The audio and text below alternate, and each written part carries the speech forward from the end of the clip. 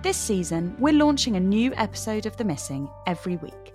But if you don't want to wait, all episodes are currently available completely ad-free on What's the Story Crime.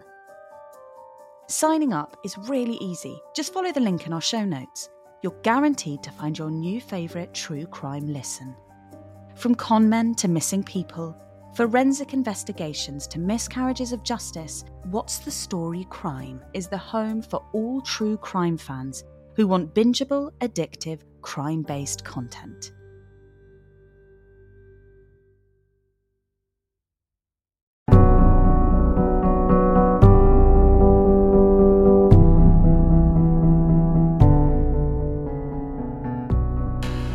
Sandra Collins, the eldest of 6 children, had a hard-earned reputation as a kind and thoughtful person.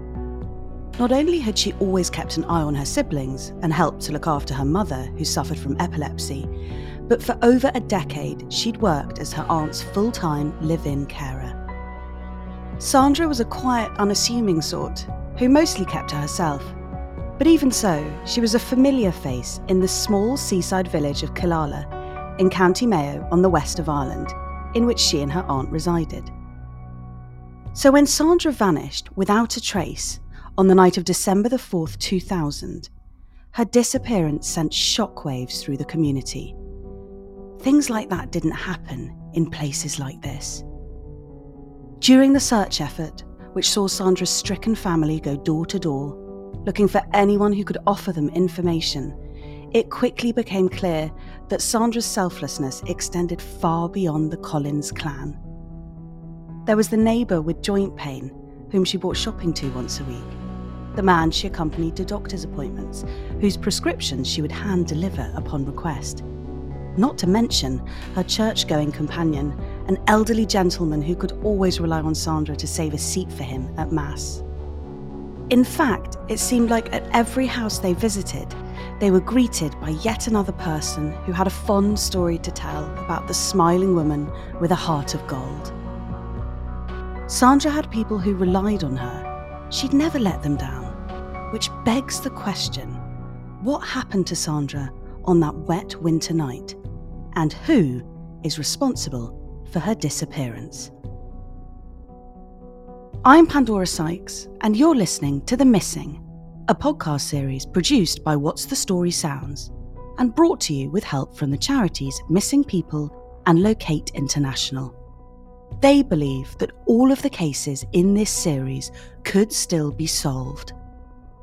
This is The Missing, Sandra Collins. Sandra's disappearance wasn't the Collins family's first brush with tragedy. That came just 6 months earlier, when James, the eldest brother, had an accident at work. He worked in Ballina, which is about maybe 10 minutes out the road from Crossmolina, and he worked in a factory that made water coolers for hospitals or office blocks or whatever. That's Patrick, the fourth of the Collins siblings. So on the night of the 6th of June 2000, he went to work and he fell into the machine and he got his leg trapped, and he was stuck there for, I think, 3 hours. And anyway, the decision was made to cut his leg off with a chainsaw by a fireman, and he died on the way to the hospital, unfortunately. So suddenly I'd lost my big brother. Patrick remembers the funeral all too well. We were quite a private, ordinary family. Like, we didn't have a load of friends or anything like that, and suddenly we were shaking hands with thousands of people, that had come because this was a tragic accident. It was totally alien, and sitting there and looking at him in the coffin and in his green suit, I thought, oh my God, he just looked like he was asleep, but I knew he wasn't, obviously. And I kept wondering, where was his leg? I remember that. I kept thinking, oh, I wonder where your leg went. Did they put it in the coffin? James's death was a terrible blow to his brothers and sisters. Not alone were we siblings, but we were each other's best friends as well. Raised in a small cottage in the town of Crossmolina, the Collins children learned the value of sharing early on. It was nothing elaborate. We didn't have en-suites or anything like that. We had one bathroom and that was it. We had to share everything, and we had to share rooms and beds, but it was happy times. Like, Their father's time was taken up with looking after their mother, who suffered from frequent seizures. We were taught from a very early age, from toddlers, like, oh, this is what you do when anything happens, ma'am. So we weren't afraid of it, you know. We were taught how to put her in the recovery position and to stay with her. And, you know, The older children, Sandra, James, and Bridie, helped to raise the younger ones. I can remember us all walking uptown, and the three older ones would hold our hands, the three younger ones, and we would be warned as small ones, you know, you're to do what Bridie and James and Sandra tells you. And if we were going uptown to buy an ice cream or something, you know, they were always, the Bridie and James and Sandra were quite protective of us, you know, them being teenagers really when we came on the scene. Sandra embraced her role as the big sister. Her being the oldest, like, she was a bit like a mother hen, you know. If you fell or anything, she'd be over watching you. And Patrick has particularly fond memories of summers spent freely roaming the fields and woods around their home. we left during the day and we wouldn't be back until that evening. You know, the street lights was almost the time to say, come home, you know. So it wasn't, we had no mobile phones, or it was a more freer time, but it was also, it was a nice time, really. Like, it was a kind of there was an innocence about it, really. And the day's exploration would typically be followed by an evening of board games, which one family member in particular took very seriously. Oh God, yeah, you wouldn't want to play with Sandra Collins, because the game wouldn't finish until she won, or you let her win. It was one or the two, because she was a sore loser, and if you played cards with her, 9 out of 10 times the table would get tipped, so everybody just let her win, because if you didn't, there'd be war, you know. And it could be midnight and she'd still have to keep going until she won.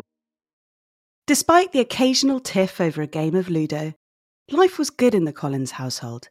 They cherished each other's company, which made Sandra's departure in 1988 to live with her aunt Anne O'Grady a bitter pill to swallow.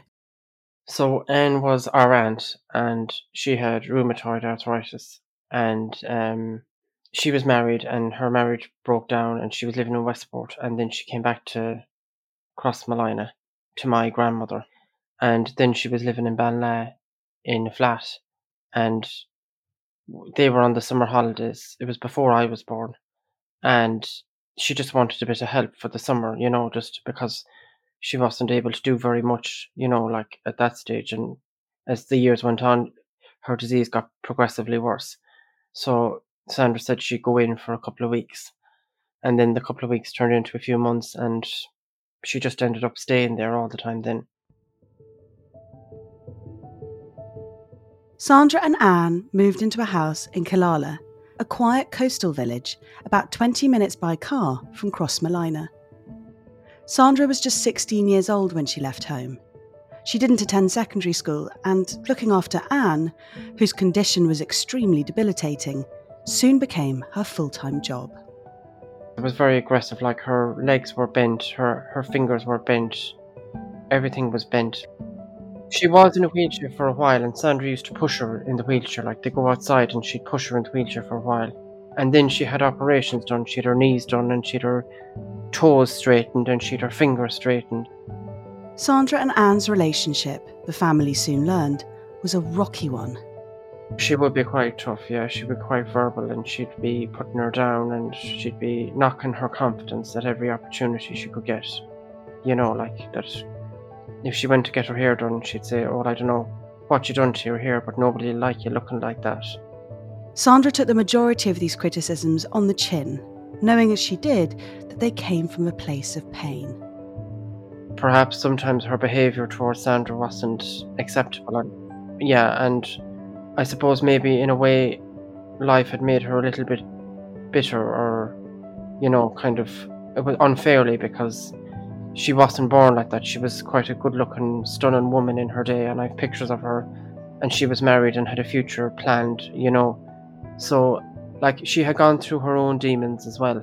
I know, not condoning it, I'm just saying.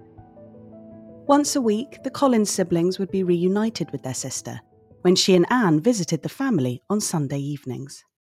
And they would land up around 7, 8, and then it was all chat about the week and what had happened, and In the winter time, we wouldn't be going outside because it was cold and wet and dark. But in the summertime, we'd be outside and we'd be playing games, and she'd be asking us about school, and she'd be plaiting Mary's hair and putting on nail varnish on her, and that kind of a thing. They were probably some of the happiest times, really, when she came back to us, like to our family, to see us.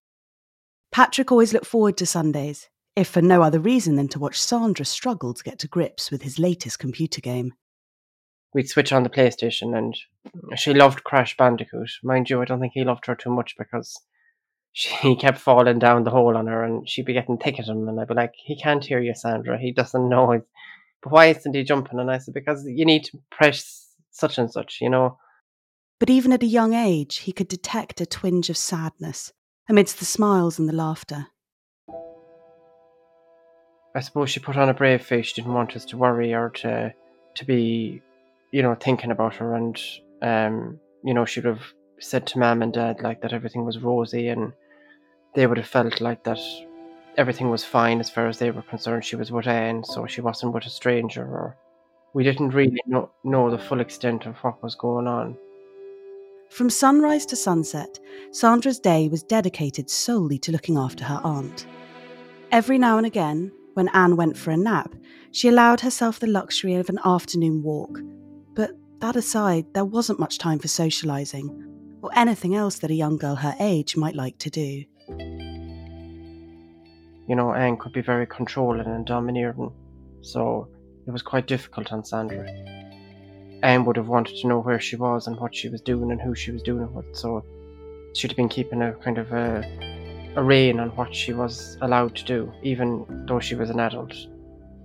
When I think about it, there might have been a lot of fear and anxiety from Anne's point of view that if Sandra went out and met somebody or,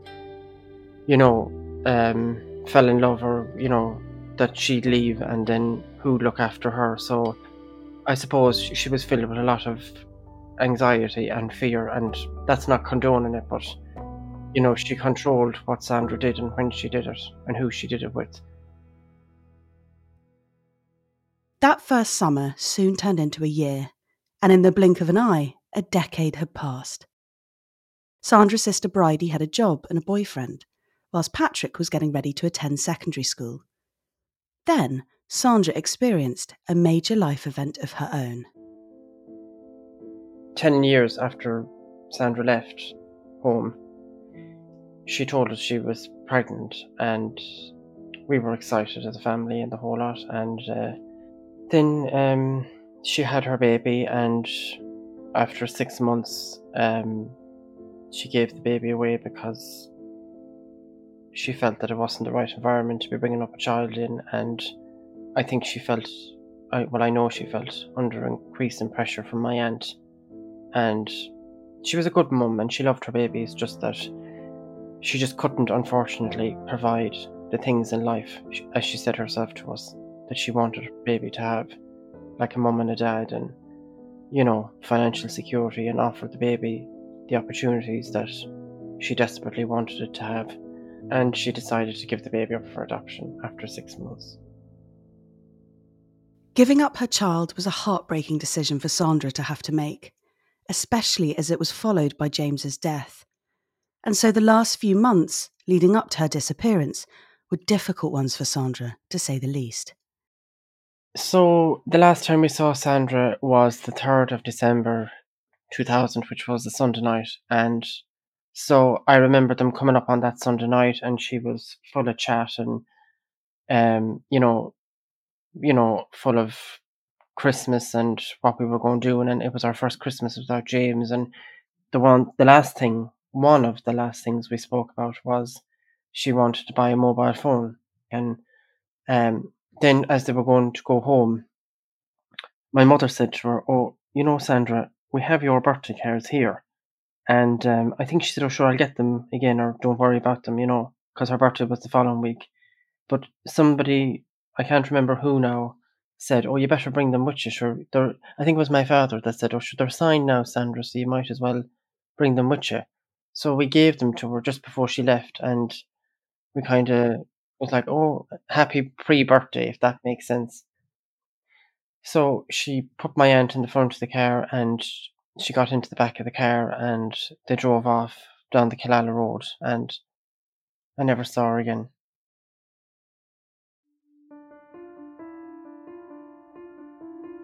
The first sign that something was wrong came when Bridie's phone rang on the afternoon of December the 5th.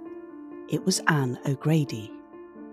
Anne had waited up all night for Sandra to come home, so the next day she rang Bridie at work at lunchtime and said, "Oh, Sandra's gone out and she hasn't come back and I can't get a hold of her and no one knows where she is," or whatever. So she didn't panic, or she didn't think, because she said she got dressed up and put on makeup, and we thought maybe she was going out and not saying to Anne where she was going. Unusually, but it was a possibility. So we thought, oh, she'll be back. So we finished school. We came home then at about 4 o'clock, and my mother said, "Oh, she didn't tell the two smaller ones, but she told me that Sandra had gone out and hadn't come back." And I was like, "Oh, that's unusual." And then I thought maybe that there might have been a row between the two of them, or she'd stormed off or something. You know, that maybe Sandra had snapped back finally, but then that she would come back, like that. You know, that there would be a phone call from Killala to say, "Oh, Sandra's coming in now," or whatever, or she'd have rang herself to say, "Look, I went to a party and I fell asleep," or whatever the case may be. Given how hard things had been for Sandra, combined with Anne's often frosty demeanour, no one would have blamed Sandra for reaching the end of her tether and finally taking some much-needed time for herself. But at 6 o'clock that evening, when we rang again and Sandra wasn't there, they were like, "There's something wrong here now." So they went down, my mum and my dad and Bridie, to Anne, and within the hour they said it was time to ring the guards, because they felt like that she could be in some place that she was in danger, or we just didn't know what to think. We were just terrified that this would have been so on her, like it was above anyone just to walk out and not come back. Her would be the last one in Killala that you would expect, because Anne had her under the thumb, you know. Before long, the police had arrived at Anne's home in Killala. So then they just took details of what Sandra was wearing and where she said she was going and what she was doing, and then it all kicked off from there, really. They spoke to Anne as well as her neighbours, and slowly but surely they began to piece together Sandra's last known movements. She was going downtown to get sausages for their tea, and that she'd be back again later. This was at 7 o'clock, so she went to the she had a shower and she got dressed up and put on her makeup. Again, you know, that wasn't anything out of the ordinary for her either. Like, even though she wasn't going out, she loved her makeup and her clothes, and, you know, so I don't think it aroused Anne's suspicion, like, "Oh, you're meeting someone." So she left the house to get sausages for their tea, and then she called into the old man who lived next door at number 9, and the plumber was there, and he was fixing something, and she said, "Do you want anything?" And he said he did. So whatever she got him, I don't know. But she came back to his house with his messages, but she didn't go in next door to home, like. And she gave him his messages and his change and the receipt, and she said that she'd see him tomorrow. Sandra didn't have a phone, nor could she drive. Outside of her weekly visits to her family, the farthest afield she'd go was to the town of Ballina, about 15 kilometres away, which she'd travelled to by bus to do the shopping or collect Anne's pension. When the police suggested Sandra might have hitchhiked, her family quickly shot the theory down. Sandra never thumbed a lift with a stranger. Oh no, she'd never get into a car with a stranger. So if she wanted to go to Ballina, she would get a lift with the post van, and the woman was a postwoman, so she would wait by the post office to get the lift to Ballina if she missed the bus. She wouldn't stand on the side of the road and stick her thumb out. Oh God, no, she would never do that. Eventually, the authorities' door-to-door efforts yielded some results, and they managed to locate the last person to see Sandra on the night of December the 4th. At 11 p.m. that night, after 3.5 hours of wherever she was, or with whoever she was with, she walks into the takeaway and gets enough food for 2 people and walks out and crosses the road to go home. But obviously she didn't come home. And it was a wet December evening, so she would have been wet, she'd have been drenched, she'd have been whatever, soaked, I suppose, to the skin. But No, she was bone dry, her coat was dry, her whole demeanour was like the usual.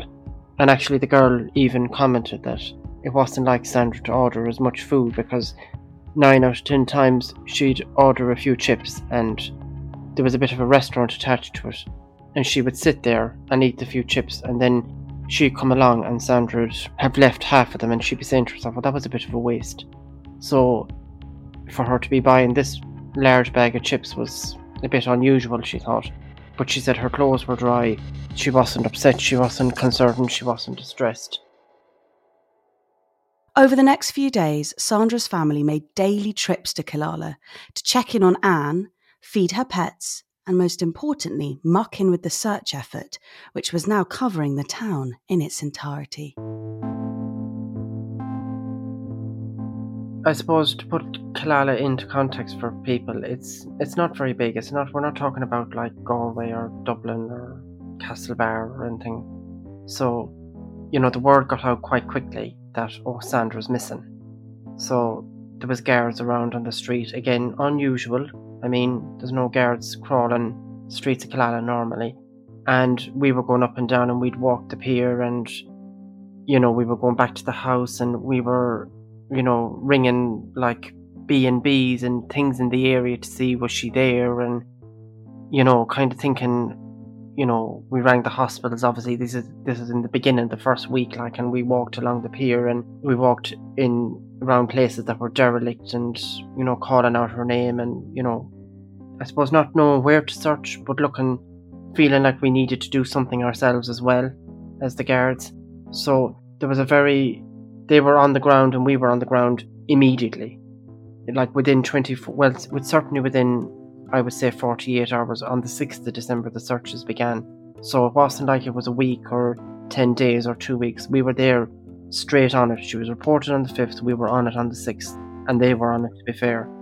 Whilst the family put up posters and knocked on doors, the police began searching the waters around Killala Harbour. So they were on the pier early on, and I remember them diving, looking for her, thinking, oh, please don't bring her up. Even though I knew in my heart and soul she wasn't there, there was always the fear that she, I couldn't rule it out, obviously, or we couldn't rule it out completely, 100%. There was no guarantee. But it's funny because sitting here now today, if I was to tell myself that 14-year-old, I'd be like, no, you really wanted them to pull her up. And I wish now they had, because then I wouldn't be sitting here talking to you, no disrespect meant to anyone. And that my mother would have known where she was and she wouldn't have been tormented. 5 days after Sandra was last seen, a grim discovery was made. On the Saturday the 9th of December, I had gone to a birthday party. And when I left, there was nothing. And when I came back, there was blue lights, there was guards, it was like something out of a crime scene. And I was like, oh my God, what's happened? And then they said they'd found her coat, and could we identify it? And it was hers. And the sausages were in the pocket. The maroon sleeveless fleece was undoubtedly Sandra's. She wore it all the time. Her family could have spotted her in it from a mile away. But the fleece's sudden appearance raised more questions than answers. This fleeced coat, suddenly, out of thin air, miraculously appeared, dumped on the pier. So, where the coat had been from the 4th of December, or whatever you want to say, the 5th of December, up until the 9th of December is anyone's guess, but it certainly wasn't on the pier, because we certainly would have seen it. Sandra's family soon came to believe that the fleece was planted there. And I think it was to give the illusion that Sandra had committed suicide. Well, I don't think, I'm sure, I'm certain of it. Like, locally, people would have said, oh, she lost her brother, she'd given away the baby for adoption, her life wasn't, wonderful. We just went, no, it just didn't sit in with the way that we knew Sandra and how we loved her and the way she was with us. So we knew, and my mother said that. My mother said, no, Sandra has not done that, and she's not done anything to herself, no. And we, from the get-go, she believed and we believed that it was always planted there to make it look like something, like she'd done something, but she hadn't. The pockets of the fleece were searched, and as well as the sausages, a note was discovered. There was 2 pieces of paper in Sandra's handwriting, and there was phone numbers on them. And one of them had an abortion clinic in the UK, and that was that. It later emerged that Sandra had been pregnant at the time of her disappearance. This revelation, coupled with the number for an abortion clinic, created umpteen new theories about what fate had befallen Sandra.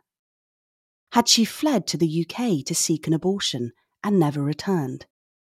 Perhaps she'd sought out a procedure from an unlicensed provider and there had been complications. Or maybe she'd been unwilling to terminate a pregnancy and the father had taken truly desperate measures. Unfortunately, the discovery of the fleece and the notes inside were the last significant clues the police found in relation to Sandra's whereabouts. I suppose as time went on, then it just, how can you put it in a nice way, kind of just died. It died a death, I suppose, because people's lives went back to normal or whatever normal was, and you couldn't obviously sustain that level of looking in the beginning throughout, and suddenly the weeks turned into months, and I remember us moving the calendar from 2000 to 2001, and then the months went into years, and now the years are going into decades. So, but like, we never stopped looking for Sandra. We never stopped searching for her and appealing and trying our own thing as a family and putting out appeals every year on her anniversary and on her birthday.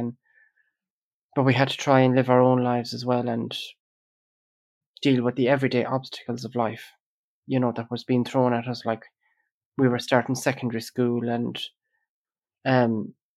Bridie, started her own family, and, she had her own kids who are adults now, actually, funnily enough, almost.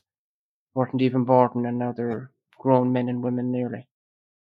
So we had to try and navigate and negotiate life as best we could without forgetting Sandra and trying to find her, So we did our very best. 10 years later, there was a development. In 2010, her case had been upgraded from a missing person to a murder investigation after a new superintendent came to Ballina.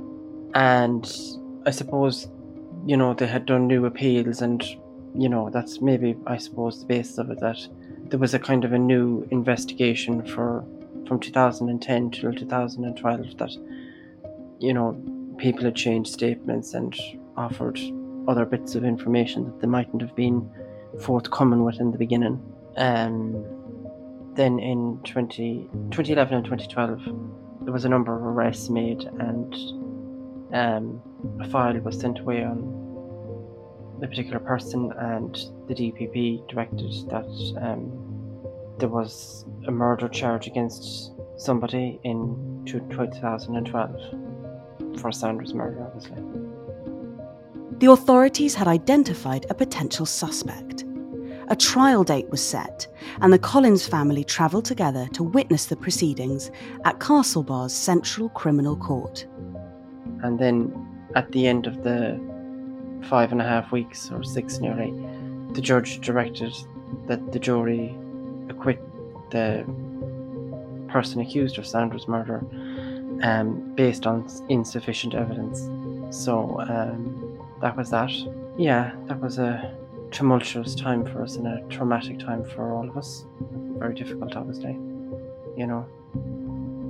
It was a devastating blow for the Collins clan.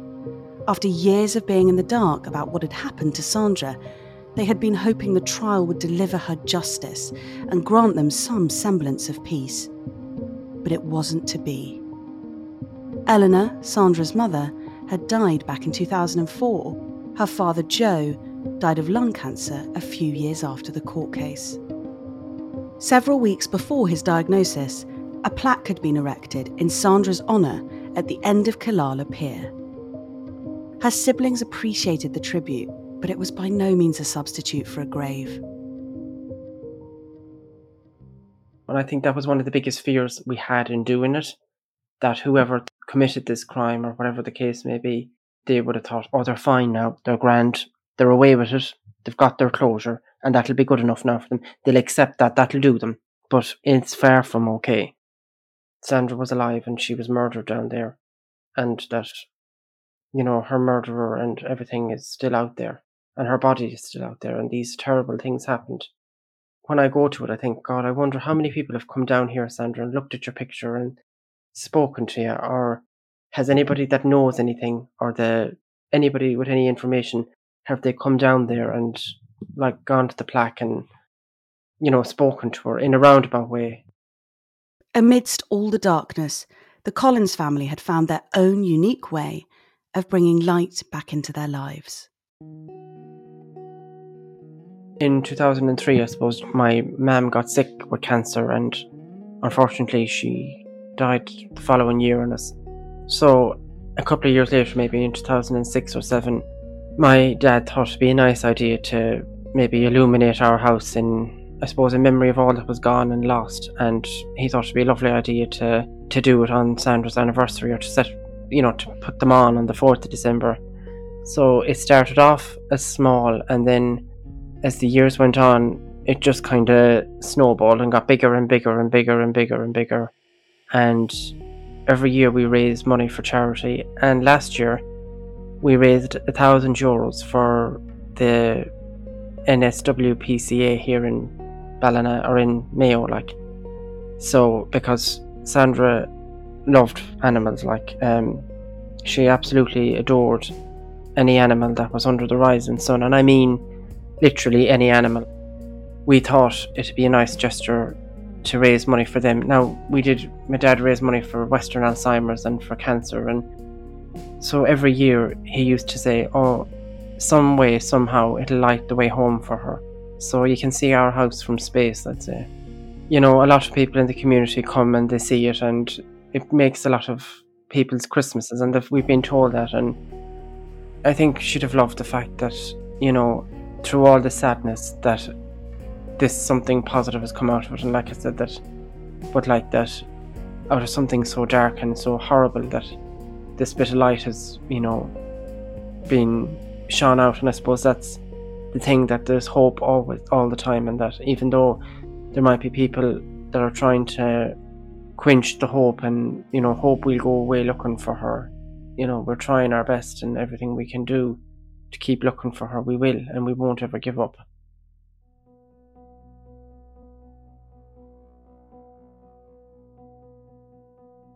In many cases, it takes just one piece of information to lead police or family to the answers they crave.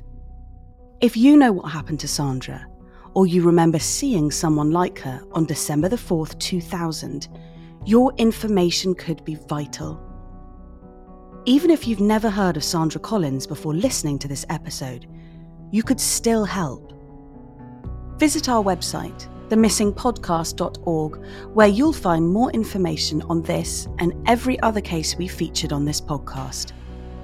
There, you can join an online movement, one dedicated to supporting the investigations for all the cases we've covered, including the one you're listening to right now. Since the launch of the Missing podcast, over 300 volunteers have joined community investigation teams led by Locate International. In the UK alone, there are over 12,000 long-term missing and unidentified people. To support Locate's efforts and to learn more about the vital work they do, visit locate.international, where you can join the mission to help locate the missing. The series is also made in collaboration with the charity Missing People, who work tirelessly to support the families of the missing. Their helpline is open to offer support and advice if you've been affected by anything in this episode. You can reach them by calling or texting 116000 or by emailing them at 116000@missingpeople.org.uk. We cannot say this enough. It takes just one person with the right information to solve any of the cases in this series. Patrick hopes that the information will soon arrive to solve this one. The Missing is a What's the Story original podcast series. It's presented by me, Pandora Sykes. The episodes are produced and edited by Jack O'Kennedy. The executive producers for What's the Story Sounds are Daryl Brown and Sophie Ellis.